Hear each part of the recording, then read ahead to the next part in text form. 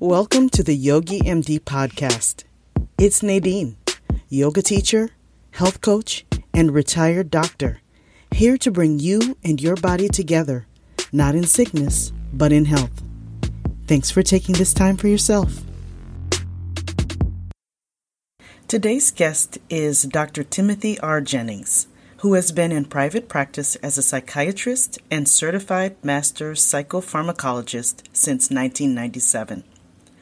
Board certified in psychiatry by the American Board of Psychiatry and Neurology, Dr. Jennings is a highly sought-after lecturer and international speaker and the author of The God-Shaped Brain, The God-Shaped Heart, and today's subject, The Aging Brain.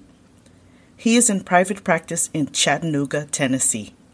Thank you so very much for doing this. I've been so excited about this for a long time. Thank you. Thanks for having me. I found out about the book because one of my yoga students brought it to my attention. She brought it to class one Tuesday. One of her favorite activities is visiting bookstores. And she's an avid reader. She loves to learn.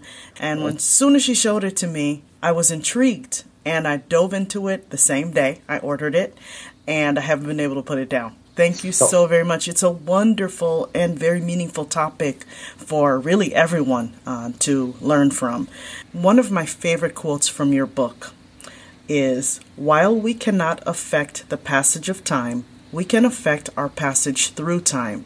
We can make intelligent choices to maximize health and slow the decay so that we grow older with great vitality and retained abilities." I just love that. It really sums up a lot of your vision for writing the book. So thank you for that. You're welcome. And I've been surprised at how few people really realize that. Well, our health is priceless, isn't it? And we are growing older as a society, so it is really important to think about how we travel through time. Yes. I was very moved by your introduction as to why you wrote the book, your inspiration, your wife. Can you tell us a little bit about that?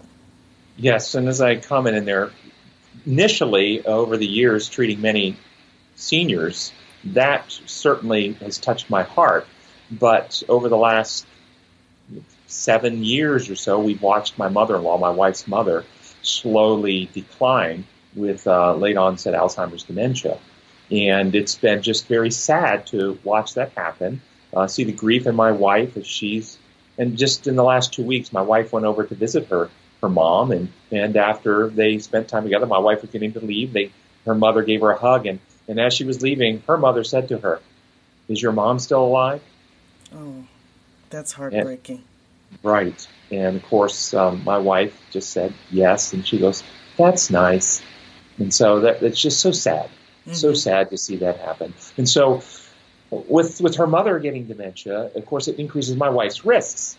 And so I became very passionate to uncover and discover what's going on with this late onset dementia and what we can do to reduce the risk and even prevent this from happening. And I think the science is sufficient now that if we do the right lifestyle choices, that we can avoid getting the dementia even if we have a family history. We're talking late onset Alzheimer's type specifically here. But the things in the book will also reduce your risk of vascular dementia as well. The gut instinct is to think there's only one type of dementia. Everyone's afraid of Alzheimer's, but can you speak a little bit about the different types of dementia? Right. So what is dementia? Dementia is a functional loss of ability. It requires the loss of memory with one of four cognitive domains. Memory loss plus a loss of ability to do normal physical activities like buttoning buttons or tying shoes, or loss of ability to identify normal objects that you can identify, or loss of normal language ability, can't speak normally like you used to, or cognitive loss like inability to organize, plan, balance your checkbook, those types of things. One of those domains plus memory equals dementia. Now, any condition that damages the brain can cause that functional loss or dementia. So if you have Alzheimer's disease, that contributes to Alzheimer's dementia. If you have vascular disease, where you get little tiny strokes throughout your brain, that causes vascular dementia. Parkinson's disease, Parkinson's dementia, and so forth. So any brain-damaging illness can lead to the syndrome known as dementia. Many people think that dementia is inevitable with aging. As long as we're getting older, it's something that's going to happen. Is that necessarily true? I'm so glad you brought that up, because really until this book came out and I started doing some speaking and talking to people, I didn't realize that myth was out there. But yes, it is commonly believed that if you live long enough, you will get dementia. It's inevitable. There's nothing you can do about it. Why try? But no, it's not true. Dementia is abnormal aging. It's not normal aging. And so if you do so what I want people to know is that if you make the right lifestyle choices, you can age well and you can avoid getting dementia. And the data would say even if you have a family history. So this is very exciting.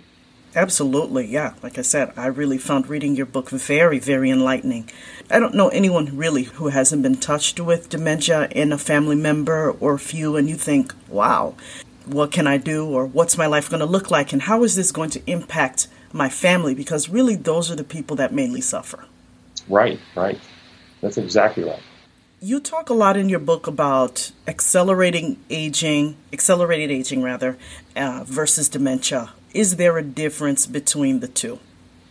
So accelerating aging, and when I talk about in the book aging, I'm not talking about chronologically existing. In other words, being alive or being in existence for many, many years. I'm talking about the functional loss or decline in abilities and vitality. So we're talking functional aging. I think most of us would prefer to live hundreds of years as long as we maintain vitalities and abilities. Mm-hmm. And so it's not chronological, it's the loss of ability. And so, we don't all age at the same rate, even though we go through time at the same pace.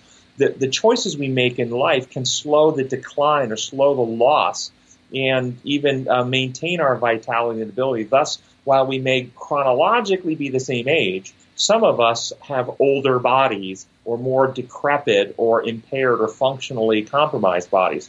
I don't know if you're old enough yet to have gone to some high school reunions, but when I've gone to some, I look around and there were some people that I went to school with which were known as partiers. They were hard partiers, drinkers, smokers, and so forth. Mm-hmm. And you can look at them years later and they have aged faster than those who had a healthier lifestyle. That's an obvious one, which almost all of us in society see it.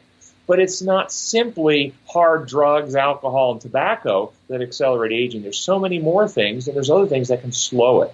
So lifestyle and the choices we make alter the trajectory in how we move through time.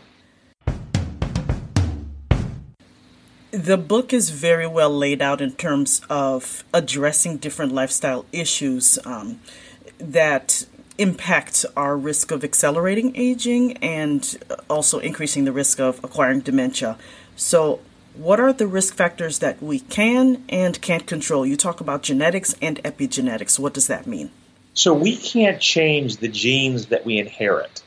That's the chromosomal information, genetic information with which we were born, and we don't get to change that information. However, epigenetics, epi means above, and genetics is the genome, are the set of instructions that sit above the genes, telling the genes how to express themselves, which ones to turn on and which ones to turn off. And those sets of instructions are changeable by our lifestyle choices. The thoughts that we think, the foods that we eat, the medicines that we take, all of these various activities we engage in life alter how our genes are being expressed on a day-to-day basis. And so if we have certain genes that may be unhealthy, the data shows that if you do healthy things, you can shut those genes down and turn other genes on that are more healthy for us. Mm-hmm. And so that's why lifestyle is so important and healthy choices are so important, because we can augment or impact how our genes are being expressed to move us to healthier platforms of living. People seem to think that there's a little bit of this witchcraft in terms of the mind and body really being connected. But what I really love about your book is that you're really laying out evidence, scientific evidence, that there is a definite connection between the way you think, the way you manage your relationships, the way you eat, the way you exercise, the way you sleep, that impact the way your mind ages. The way you meditate. Yeah. So let's talk about the different categories that you address in the book. Let's start with diet. What can you speak to in terms of the literature that significantly impacts how we age? So let's do the big overview first. Okay. And then if you want to, we can get down to specific food choices if you want to at some point and what the evidence is about that. But the big overview are 3 dietary patterns have been studied at length looking at both correlation between brain volume, cognitive function, memory performance, and so forth. And 2 dietary patterns were identified to actually be associated with better brain volume and better cognitive performance, and 1 dietary pattern with worse brain volume and worse performance and more accelerated risk of dementia. And the 2 patterns dietary patterns that were beneficial to the brain were either a Mediterranean diet or a whole food vegan diet. Mm-hmm. And whole food vegan, I have to emphasize, that doesn't mean eating lollipops every day, because lollipops are vegan. Okay? Okay? Whole food vegan meaning fruits, nuts, grains, vegetables, whole foods. And if you eat whole food vegan or a Mediterranean diet, which is really high in fish oil, olive oils, and not a lot of highly processed foods, those 2 diets correlate with better aging, better brain volume, better memory, less dementia. The diet that is associated with loss of brain volume and accelerated aging and increased dementia is the American diet, the fast food, junk food, pizzas, croissants, donuts, candies, and all the fast food stuff that we eat. This highly inflammatory diet, and that diet accelerates the aging. That's the big overview landscape on the principles of diet. Mm-hmm. What is it about the American diet, which, to be quite honest, people tend to lean towards because it's convenient? Yes, so there's multiple problems with the American diet. It's not just one, but multiple problems. One, often devoid of important nutrients that we need. It tends to be high in sugar. Sugar is highly oxidizing and inflammatory. It increases, the foods themselves have byproducts of the way they're prepared that are oxidizing, advanced glycation end products and other things that increase oxidative stress, which is damage to your tissues in your body. They increase our risk of diabetes, causing insulin resistance, and insulin resistance is one of the problems in the brain that drives the whole Alzheimer's cascade. So there's a whole host of problems with the American diet, and in fact, it alters gut bacteria, the food. You get different bacteria in your gut depending on the food you eat. And the bacteria in the gut excrete all types of hormones and chemicals that react back upon your brain and affect energy metabolism and impact obesity rates and cognition and mood. And so the good bacteria, guess what causes them to grow? Vegetables and the vegan diet. The bad bacteria, high processed food and animal-based diet. So, what if there's a lot of different variables. What if you're a person who doesn't necessarily want to be completely vegan? What would you suggest? Right, and so I would suggest a pescatarian diet, which is a diet that includes oily fish. And that would be the meat to get. And if you're going to eat other meats, which some people really just are going to do, then I really encourage you to get only organic range-fed. Do not get the commercial meats. Those things are just so oxidizing. There's so many things in them that are not healthy. So if you're going to do it and eat only then the lean aspects, the protein itself and not the fat and all those things. But I would tell you the best would be to just do the pescatarian diet. Eat just the oily fish like the salmons and sardines and mackerel and those types of things. You talk a lot about oxidation, oxidative stress, and the book as well being very damaging. Inflammation is really woven through a lot of the chapters. Can you talk a little bit? Let's break them down first. What is oxidation again, and why is it harmful? So oxidation is when various molecules that have oxygen oxygen molecules that can react with other molecules. Then the oxygen molecules damage those other molecules. Example, you cut an apple, you leave the apple out on your counter for a couple hours, you come back a couple hours later, and the apple has browned. That browning is the oxygen in the atmosphere damaging the apple. Same thing with you leave a chain outside for a few days and it starts to rust. That's the oxygen oxidizing the chain. So those types of processes can happen in our bodies, to our body tissues, when reactive oxygen species, molecules with oxygens that are available to interact, can damage our body. That's oxidation, and that accelerates aging. And things that increase oxidation, illegal drugs, tobacco, heavy alcohol use, and these unhealthy diets that are high in oxidizing molecules. Okay. Then inflammation. What is inflammation? Inflammation is your body's response. The normal inflammation is your body's response to either an infection or an injury, where your body has these eloquent and sophisticated, intricate cascade of of molecules and messengers that come rushing to the scene in order to attack and kill the infecting viruses or bacteria, or to mobilize the repair systems of the body to repair a broken bone or stitch together a laceration and so forth. And so inflammation is the body's response to either infection or injury to destroy the infection or repair the injury. And so inflammation symptoms would be things like swelling, fever, hotness, redness, all the things you see when you get inflammation. And that's the body's response to that. Normally, after the infection clears, the injury heals, the inflammation system turns off and goes away. Yes. And that has no long-term negative consequence. However, we can be chronically inflamed. And if we have chronic inflammation, then the chronic inflammation causes increased release of these oxidizing molecules from our immune system. The immune system creates oxidizing molecules for the purpose of attacking and killing bacteria and viruses so that they can destroy them when we're getting an infection. However, if we're chronically inflamed, then those oxidizing molecules will damage our own body tissues and accelerate aging. What is it that can turn on this inflammatory cascade? Yes. Well, in addition to the food choices that we make, anything that causes chronic mental stress. So chronic worry, chronic relationship problems, human conflict, arguments, hostility, combat situations, as well as belief systems in a deity that is fear-inducing and anxiety-provoking. That chronic worry, chronic stress, chronic fear activates the brain's stress circuitry, which tells the immune system you're under threat, and under threat, you activate your immune system to prepare for any potential enemy invaders like bacteria and viruses, so you start releasing oxidative molecules to potentially kill any invaders that might come because you're under a stress. But there is no acute invader, so you're just releasing this chronic inflammation, which accelerates aging and increases your risk of dementia. So essentially what's happening is that we have a very normal mechanism that is protective, but it's supposed to occur. There's supposed to be a bit of a plateau, and then we need a recovery time where we do come back down to baseline. Right, and then the system should turn itself off. And the healthy things, when we actually live healthy lifestyles, the system will turn itself off typically, okay? But what happens is we lead very unhealthy lifestyles. So we lead lifestyles that we are inflaming ourselves with foods. That's kicking up the inflammatory cascade. We're inflaming ourselves with ongoing conflicts in our interpersonal life as the families are breaking down. We don't have that support structure we used to have.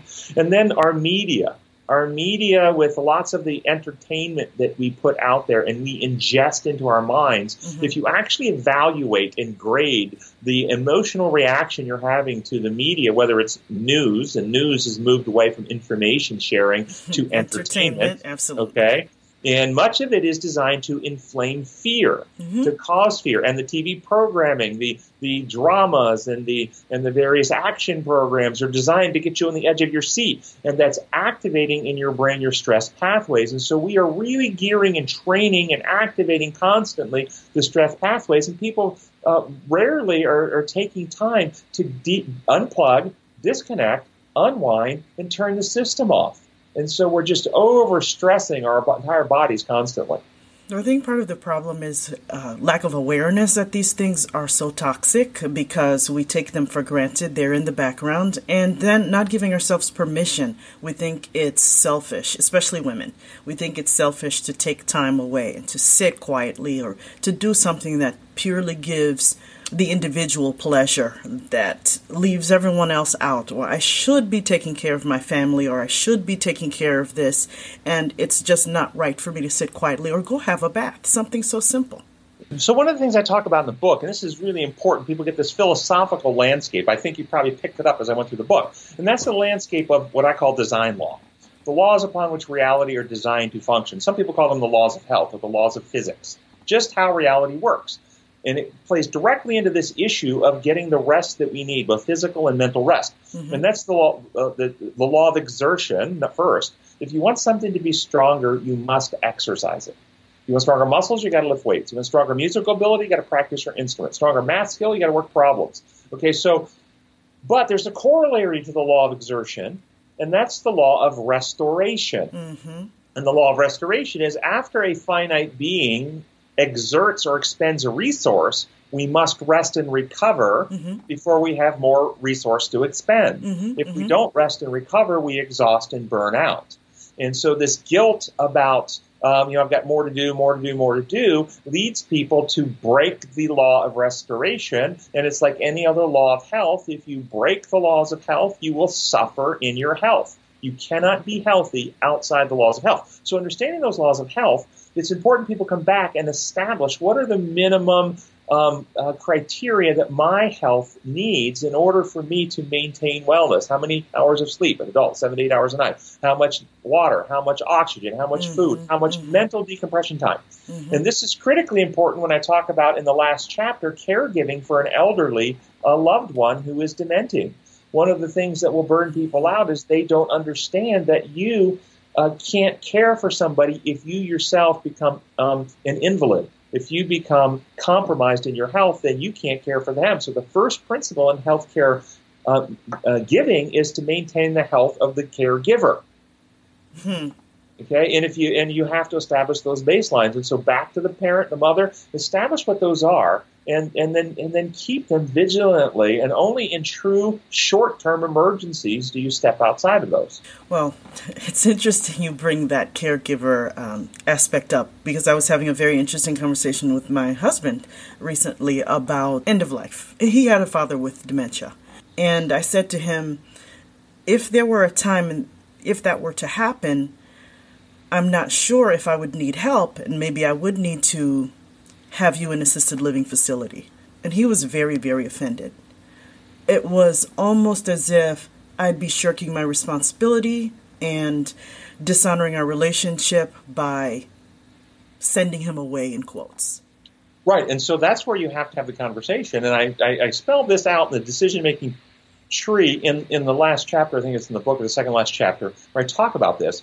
And that is, the decision is not based on heart's desire. And your husband was responding to, don't you have a heart's desire to care for me? Don't you love me enough to care for me? And so it feels in his response as if I'm being abandoned or not cared for anymore. Yes. And that's what he's reacting to. However, your position was not about heart's care. It was just the opposite. Because I care about you, if your condition gets to a certain point, that the objective needs of your medical condition are beyond my capacity to provide, then if I care about you, I get the professional help you need. And that has to be conversed and it has to be discussed. For instance, I tell people, if your mother or your loved one had a heart attack and needed bypass surgery, would you throw them up on the kitchen table and crack their chest and try and do it on your own? Of course you wouldn't. Even if they just broke a femur, you wouldn't try to set the bone on your own. Okay, what drives the need to go to the hospital or a higher level of care is the objective needs of the medical condition itself. That's even if you can't see it. That's right. And so that's where it's important before you get to that point to step back and define what are some of those conditions. Inability to sleep through the night and wandering confused to the house or the neighborhood. Well, that's a medical condition. And so there's lots of them, but you can define those. And when you reach some of those criteria, then we need additional help. You spoke a little bit about exercise being important. Why is it scientifically proven to be helpful? Yeah, I'm so glad you brought that up. And exercise, again, multifactorial. Exercise does multiple things. We'll talk physical exercise first and then mental exercise. Okay? Physical exercise, when you exercise regularly, your muscles produce something called interleukin-10, which is an anti-inflammatory factor that reduces inflammation in the body. Thus, it reduces oxidative species, reducing oxidative stress on the body. So one factor reduces inflammation when you exercise regularly. And we're talking reasonable exercise. We're not talking that extreme exerciser of the Ironman or the marathon runner. That exercise actually is so damaging to the body, it actually does not have antioxidant benefit. It's damaging because it's so extreme. But I don't think that's the majority of our listening audience. Okay. So reasonable exercise that's not that super extreme exercise is antioxidant and reduces inflammatory cascades in the body. Number two, it resensitizes insulin receptors. So insulin resistance reduces, and as insulin resistance reduces, not only do we metabolize better in our bodies, in our brain, insulin is responsible for a whole host of things, including memory formation, but more importantly, clearing proteins out of the brain that are associated with Alzheimer's dementia, amyloid protein. And so as we resensitize the insulin receptors, then we're able to clear these proteins and some of these toxic byproducts out of the brain, which reduces oxidative stress on the brain and breaks a cascade of events that contribute to Alzheimer's dementia. Yes. 3, exercise turns on in the brain all the known neurotrophins. Neurotrophins, neuro means neurons. Trophins are proteins that make the neurons grow stronger. They're like fertilizer for the brain. Mm-hmm. And all the known ones are turned on by physical exercise. And so we can sprout new connections in certain parts of the brain, make new neurons. We increase vascularization, so we get better blood flow, better oxygenation, better removal of byproducts of metabolism out of the brain. So everything is benefited when we do regular physical exercise. Good for your memory. Yeah, good for the memory. And in fact, studies show people over 65 who begin exercising have growth in the hippocampus, which is where new memories take place. Mm-hmm. They've measured 2% growth, which was the equivalent of reversing 2 years of aging. That's really powerful. Yeah, their brain looked 2 years younger after, I think it was 30 or 45 days of exercise. Mm-hmm, mm-hmm. You mentioned mind exercise. Yes. So then both of these are in the law of exertion. Now, your brain, just like the muscles, if you exercise your brain will sprout new connections and make new pathways. But exercising the brain, we're talking about mental exercise, means new learning. Okay? To recite a memorized passage of a song or a poem or a Bible verse and recite that over and over again every day is not new learning. You're not learning anything. It's rote. There's really very little effort going into that. Doing the same activity over again every time the same way is not new learning. That is rote. New learning really means contemplating, studying, and assimilating new either ideas, facts, understanding, abilities. And so it can be learning of how to, say, ballroom dance that you've never done before. Okay, and that's good because it's physical, you're moving, and you have to think and learn the new steps. It's mind-body coordination, too.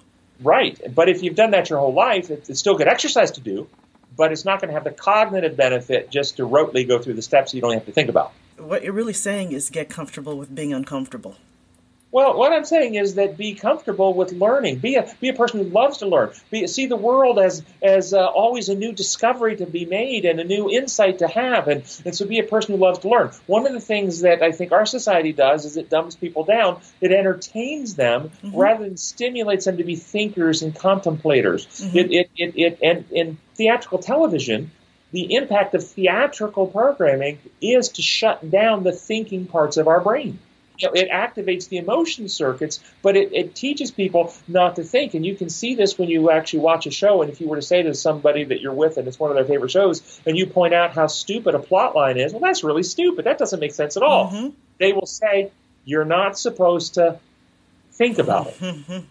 Okay? Theatrical entertainment teaches people to suspend reasoning and to believe the unreasonable and the irrational. And then you look at what's happening in our society when so many people have seemed to have lost critical reasoning skills and get manipulated so easily by, certain types of speakers or public figures. Oh, absolutely. And that's where I was leading. There's this dumbing down. There's political campaigns, political commercials now that we're starting to see as we're getting closer to November. It's all about trashing the opponent. There's no thought. Right, and you're exactly right, and discerning people. And so the point for our brain exercise is we want to exercise our brain circuits to reason and think and look and learn how to be evidence-based, not proclamation-based thinkers, okay? Not claims-based thinkers. And so I'm not taking a political stance when I use this example, but this is a historical example which shows the difference. Okay, there was a time in the past where somebody said publicly in a claim, I did not have relations with that woman. And then that woman brought out a dress with evidence on it. The evidence for people who are evidence-based thinkers spoke more loudly, more clearly, more definitively than did the proclamations.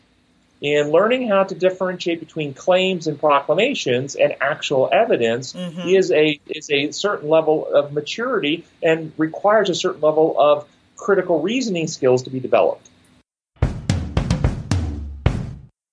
Something that came up recently in one of my discussions with my students is, and this with my population tends to be an issue, getting enough sleep. not just getting enough sleep, but what does it mean to get enough sleep? What is even normal sleep? I think a lot of people don't really know what it means. Yeah, no, you're exactly right. And so first thing to know about why sleep is important. Your brain is about 1% to 2% of your body weight, 1% to 2%, but it uses 20% of your body's energy, which means it's highly metabolic, burning up lots of fuel. And when you burn up fuel, you have waste products, byproducts of metabolism that have to be cleared out of the brain. It is during sleep that the neurons will contract and expel out of the inside, the cytoplasm of the neuron, into the cerebrospinal fluid, the byproducts of metabolism, so it can be cleared out of your brain. Mm-hmm. If we don't get normal amounts of sleep on a chronic basis, not on an occasion basis where you're taking a trip and jet lagged or something, but on a chronic basis, then these byproducts of metabolism don't clear, and we increase oxidative stress on our brain and can accelerate all kinds of health problems, including mood disorders and dementia. Mm-hmm. So one thing is it's good for our brain's physical health to get to sleep. Second, memories consolidate in sleep. Mm-hmm. So when you're studying and you're putting efforts in to learn, I teach college students this, it's during sleep that those memories are transferred out of the circuits of the short term into other cortical regions for long-term storage where you can retrieve them more easily later. So they did studies of college students and randomized them into two groups and gave them a memorization period where they would memorize randomly made-up new words. And then they tested both groups immediately after the memorization period. Then one group got to go sleep, the other group was kept awake, and they were brought back 12 hours later, and both groups tested again. Not only did the group that slept score better than the group that did not sleep, they scored better than they themselves did immediately after the testing. Mm-hmm. After the memorization period. Mm-hmm. And so it's during sleep that memories consolidate. And so sleep is critically important to brain function. Now, what is normal sleep? Many people have the idea that normal sleep is you go to sleep and you wake up 8 hours later. Yes. And you slept 8 hours. Yes. This is not normal. That's not sleep. Here's normal sleep. You go into stage one. That's that real light sleep. That's where you hear Grandma snoring on Thanksgiving afternoon. You go, Grandma, you're snoring. She goes, I wasn't even asleep yet. It's still so light, you're not even sure you're asleep yet. Then it goes into deep, slow wave sleep, then rapid eye movement, and that's where you do your dreaming, and then you wake up. Then stage 1, 2, into the deep sleep, REM, rapid eye movement, REM sleep, wake up. All night long, you're in these cycles of stage 1 through the deep sleep to REM, wake up. From the time you enter stage 1 to the time you exit a REM cycle is anywhere between 70 and 120 minutes. Mm-hmm. So a little over an hour to 2 hours. Mm-hmm. So if you're waking up through the night every hour, a few minutes to 2 hours, as long as you're able to get back to sleep in a reasonable amount of time, that's normal sleep. As an adult, you need 5 of those episodes, which is about 7.5 hours of sleep a night. That's what you need. Now, many of my patients have come to see me, and when they're young, they go to sleep, and they think they sleep through the night because those wake-ups are just a few seconds, just enough for them to turn, shift in the bed, and they fall right back to sleep, and they have amnesia for the wake-up. They don't remember they woke up. Mm-hmm. They think they slept through the night. Then when they get older, they wake up, and they get a bladder call, and they got to run to the bathroom, and now they remember waking up, and they think, I'm not sleeping good anymore. Yes. And then they turn to pharmaceuticals. Yes. They turn to drugs to try to drug their sleep. But most of the medicines used for sleep alter sleep architecture and interfere with memory consolidation, and some of them actually contribute to the increased risk of dementia. And so as I teach my patients this, the vast majority are able to get off sleep meds and just give themselves permission to wake up, go to the bathroom, come back, get to sleep in 10, 15 minutes again. There's no negative consequence from that at all. So it's not just about the quantity, it's quality of sleep. Right, exactly. And so a drug sleep is not as good as a non-pharmaceutical sleep. Mm-hmm. And so many of my patients, what their real problem was not that they had a sleep problem, they had worry about their sleep. Yes. And the worry about their sleep caused them to ruminate, dread, stress, and that stress, then when you stress, you activate the stress circuits. Stress circuits increase adrenaline. Mm-hmm. Adrenaline then keeps you from sleeping, and so they're really being driven. And once they realize, oh, this is normal, okay, well, then I'm allowed to wake up. I don't have to stay. There's this pressure to not wake up, and that's what they're afraid of. And it's once you give them permission, it's okay, and they stop worrying about it, then they sleep much better. Spirituality. Why is having a spiritual practice important? That's a great question. Because we're finite beings, number one, and there's so much that's out of our control. We don't know the future. We can't control the world around us. If we're honest with ourselves, there's so many variables that are beyond our knowledge. that it becomes existentially anxious for us. Anxiety related to our existence, our mortality, the future, unknowns, these types of things. And so belief in a benevolent, loving, compassionate, forgiving, gracious higher power is actually very healthy for human beings, and it brings a greater sense of internal peace. We take responsibility for making the decisions in governance of ourselves that are ours to make in the healthiest way we know how to make them, but we live in a state of trust trusting the future and how things turn out to a higher power rather than taking future and outcome burdens on ourselves. That's psychologically and physiologically very healthy. Having said that, there are many God concepts and constructs and belief systems out there that are actually quite harmful to people, because what they do is they incite increasing internal states of fear, guilt, shame, anxiety, prejudice, judgmentalism, conflict, hostility, and all of these types of things that stem out of certain religious and, religious views are damaging to the human being and increase inflammatory cascades, increase the risk of dementia. The great landscape is that the healthiest worldview that has the best impact on your brain and body and promotes the longest life is the belief in a benevolent, compassionate, loving God concept that promotes reasoning and thinking in an evidence-based approach to life and respecting the liberties of others.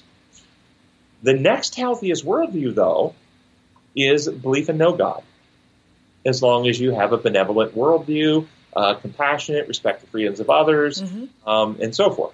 The worst worldview is the belief in an authoritarian God in which you believe you must punish and that you're under the threat of punishment by your deity, and so you live in fear of that threat of punishment, and then you have to do lots of things to appease the wrath and take payments and all this kind of stuff, and it leads you then to authoritarian treatment of other people, to force other people to conform to your way of things, and punishing other people who break what you think are the right rules, and so forth. This worldview is the most harmful, not just for relationships in society, but for the brain and the body as well. How does it do so? Because it activates the amygdala, which is your stress circuitry, which activates your immune system, which activates inflammatory cascades, which increase oxidative stress and leads to greater mental health problems and accelerated aging and dementia. It's really interesting that you bring that up, and not something that you would necessarily think about in this discussion that we've been having about affecting your body and maintaining your physical and mental health. But I see this time and time again with people who approach me and say, well, I can't do yoga because it's a religion, it's against my God, and they close themselves off to it because of this fear, as you say, of being punished for approaching something, first of all, which is not a religion, and it shortchanges, I think, a person, because you're not really using critical thinking to really go and investigate yourself what this practice is really about. So let me see if I can help you with this, because I've done a lot of research on the Eastern meditation elements, religion, and so forth and so on. And I've had a lot of these objections come up as well. And the data shows that practicing a mindfulness meditation is quite physiologically healthy for people, psychologically reduces stress, it reduces blood pressure, reduces heart rate, less pain medicines after surgery, better cognition, better attention, lower risk of depression, lower risk of dementia. So it's physiologically healthy because the meditation calms the amygdala, which lowers this entire inflammatory cascade. Here's the problem, that historically and even contemporary today, many people have equated this form of meditation with a pursuit of the divine. Okay, and I would point out this way. This is the analogy I use. If we do regular physical exercise, like say jogging a 5K on a regular basis, we know that if you do that, you get lower heart rate, you get lower blood pressure, you need less pain medicines after surgery, you get better brain performance, you get less depression, you get less dementia. All the same benefits you get when you do regular physical exercise. Nobody disputes that. But what happens if a group came along and taught people that you have to do that physical exercise in order to find God? See, there'd be objections to that. Rightly so. You don't have to do that exercise to find God. However, doing the exercise and having a healthier brain and reduced anxiety and worry and stress might enhance your ability when you do pursue a relationship with God. You might be sharper, quicker, able to connect abstract concepts more quickly because you have a healthier brain. That might be true, but you don't have to run to pursue God. Okay? And so this type of meditation is a mental exercise. Okay? And when you do a mental exercise, you get benefits of exercise. And so I tell people to separate the meditation from a pursuit of the divine. They're not the same. And groups that do merge them, and there are groups in this world that do merge them, that you through the meditation find your connection with the divine. Then I would say that you just let them have their view, but you don't buy into it any more than a group that says, well, we run in order in our running we come close to God in running. Well, fine, okay, but let them have that view, but you don't necessarily espouse to that view. I appreciate that answer. In closing, this is a question I love to ask everyone. What is your definition of being healthy? My definition of being healthy is living in harmony with the protocols upon which life is constructed to operate on all domains. So living in harmony with the laws of health, but these are not just physical, they're also relational. They're thought processing. There's certain patterns of thinking that are actually healthy for us and some that are not. And then there's also spiritual ones. And so, for instance, we were not designed for conflict between people. That's not how we were designed. We were designed for loving other people, for caring for other people, for having other people love us in return. That's how we were designed. And all the data shows when people have those types of relationships, they thrive. When people have conflict in relationships, then there's always health problems, whether it's marriage relationships, whether it's race relationships, whether it's national relationships, or political relationships. And so when I was in the military, we were taught that the stress reaction of combat is a normal reaction to an abnormal situation. Combat is abnormal. It's not how we're designed. Just as same as pain and swelling is normal when you smash your finger with a hammer. That swelling and stress reaction is the normal reaction to an injury. So health is defined by living in harmony with all of the design laws upon which we were constructed. Physical, relational, psychological, and spiritual. Thank you very much. Thanks for having me. Have a wonderful rest of your day. Yeah, you too. And now it's time for practical tips. I sincerely hope we have ignited your curiosity today. We barely even scratched the surface of the wealth of information in this book. Each chapter ends with teaching points, which are a summary of the material in the chapter, and an action plan, a list of things to do to apply what you've learned. Therefore, today, the body, mind, and spirit tips are: read The Aging Brain. Thank you so much to Leslie Sosrowski for her recommendation of the book. See you next time.